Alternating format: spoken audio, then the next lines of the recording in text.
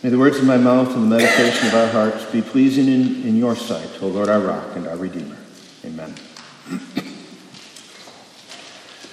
T-minus 3 days and counting. Guys, are you ready? Valentine's Day is staring us in the face, and whether you like it or not, February 14th is the day to commemorate that beheading of the priest who was marrying Christians, even though that was illegal in the empire. Yeah, that's really what Valentine's Day is about. Kind of has a different flavor today, doesn't it, now that Hallmark has gotten involved? Now Valentine's Day is the day for you to show your special someone just how much you love them. And whether it's with what you buy them, or where you take them, or what you say to them, it better be good. That's what's expected. It's Valentine's Day.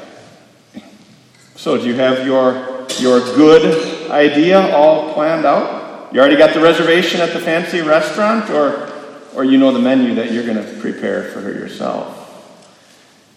You got the chocolates and the flowers and the card and the gifts. You already hired the airplane to write her name in the sky? No? You're going to go dancing? You're going to go to a show? Or if it's real love, will you bring her here to Ash Wednesday worship? A lot of choices. A lot of choices. What will be good? So as you think about what would be good, let's let God's Word today tell us what is good. God Himself, in our Gospel, tells us what is good because, you see, Peter was a little confused.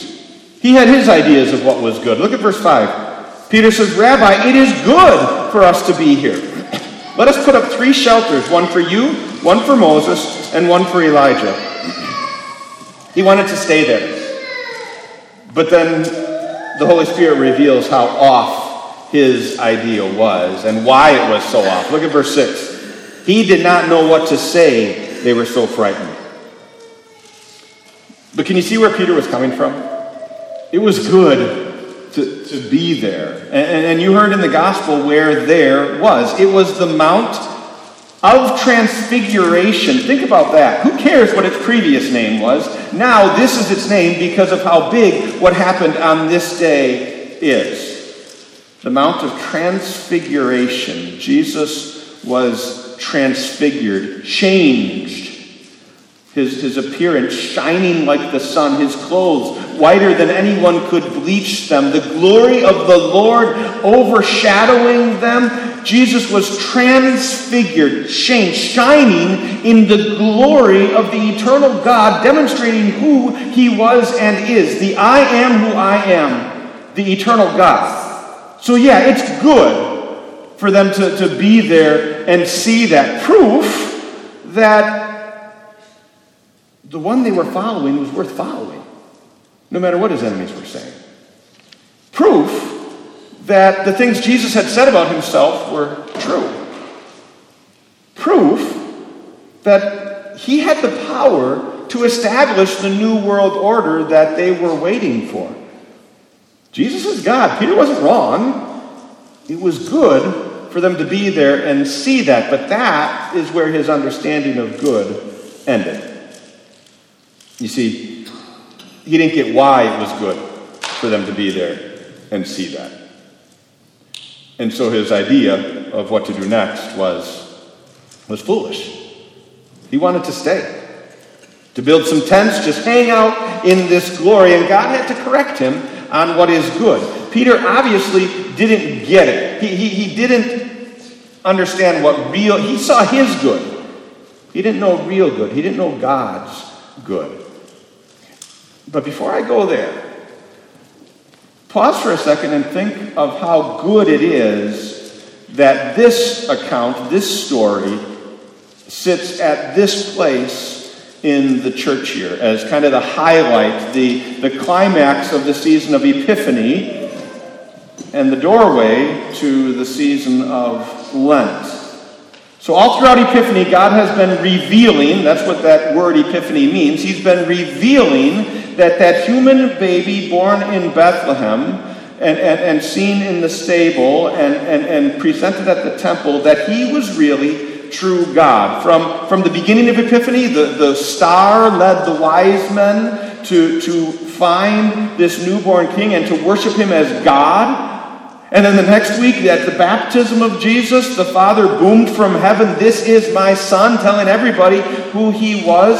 From the power of Jesus' word, calling his disciples to the power of his word, giving forgiveness to that paralyzed man, something only God could do. And now today, on the mountain, shining in all the glory of God. The highlight of the Transfiguration season, but now we enter into Lent. And it's important that we have this vision in our mind. It's important that we have this scene in our hearts as we go into Lent. Lent starts with Ash Wednesday, where we look at our sins and the wrath of God that they deserve. And then each week throughout Lent, we see what it meant that Jesus came as true God to become man. We see why he came, as he battled Satan and his temptation, as he battled the world and its opposition to him, as he ultimately even battled death on Good Friday. How important it is to remember this glory and who he is, so that we can understand what all of that means. In other words, Lent gives us the correction for Peter's misunderstanding of what is good. And that's good, because whether we realize it or not, we too often fall into the same trap as Peter, missing what is good. I mean, think it through. Peter wanted to stay and bask in God's glory on that mountain, and Jesus said, no.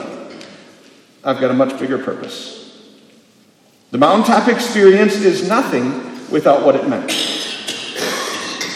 Peter wasn't seeing the big picture. And I know you can relate.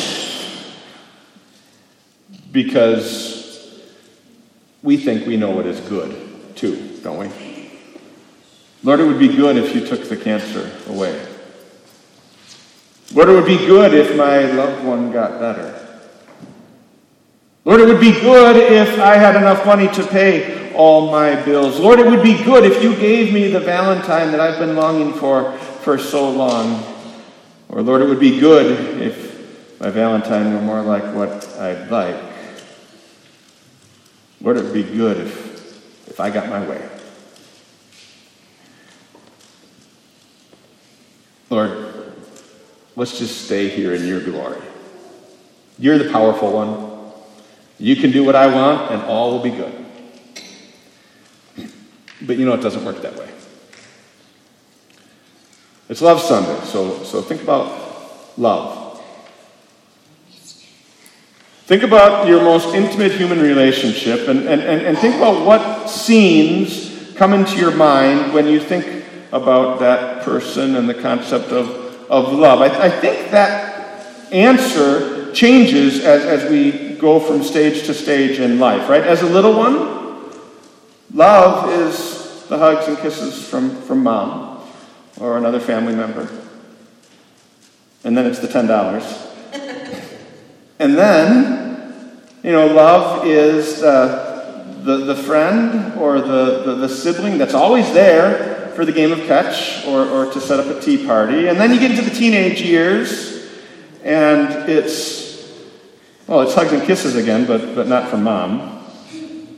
And then you get, as young adults, the courting, it's the big things, right? The surprise picnic, the billboard proposal type thing. Maybe it's the honeymoon, maybe it's the anniversary trip. But as you go, you realize that there's something even better, even deeper than that, right? It's the consistency. It's the little things. It's the communication, the cooperation, the companionship.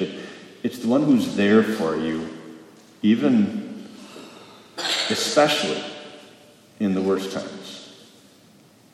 And the one that you don't want to have the good times without. It's the sacrifices. That's what love is. Some grand gesture can't replace that. So love is more than a Valentine's Day gift. And those are nice, right? But it's just not practical to eat a box of chocolates every day. The special dinner wouldn't be special if it were every day. The skywriting even eventually fades away and blows off.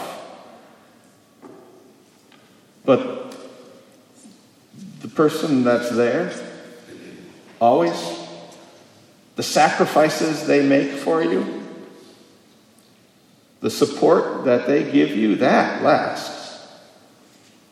Now don't get me wrong, I'm not saying don't do the big things, don't do the grand Valentine gestures. Those are nice. Just don't mistake them for love. Those are simply a celebration of what love has accomplished. So now let's come back to this scene on the Mount of Transfiguration. Peter sees Jesus' glory and wants to stay, and think of what he's doing. He's trying to hold on to the high instead of realizing what it means. But you learn from his mistakes. See what this vision of Jesus in his glory actually means. In Luke's account of this event, it all ties together when Luke tells us what Jesus and Moses and Elijah were talking about.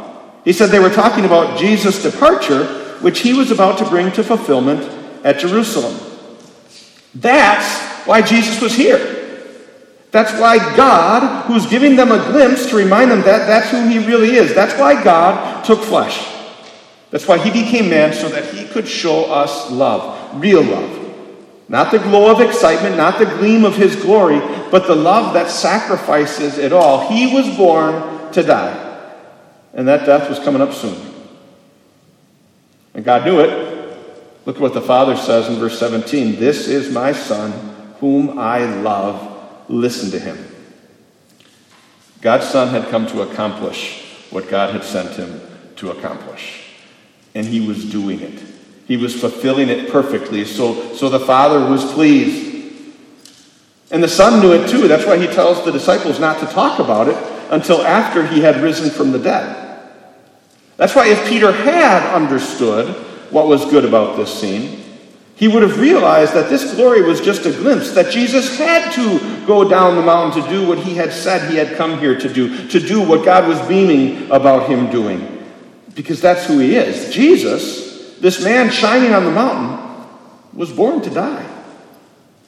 He's our Savior. And so he would go down that mountain to confront the devil, the world, and all of our sin. If you keep reading in Mark's Gospel, almost immediately you see him face to face driving out a demon. And then you see him taking on those in the world who would have him silenced. You see him go from one battle to the next. And then you see him, having come down this hill, climb another one, Calvary, carrying a cross, carrying your sins. That's what his glory means. He came to do that for you. The God who gleamed in glory on this day would hang in shame, our shame, so that he could pay its price, so that we could see his glory one day. So today, as we see Jesus in his glory, as we taste and touch and hear and feel God's presence, realize why we come here. It's not just to be here and enjoy it, but it's to prepare us to go down the mountain into the everyday of life, strengthened and nourished and supported and motivated to love.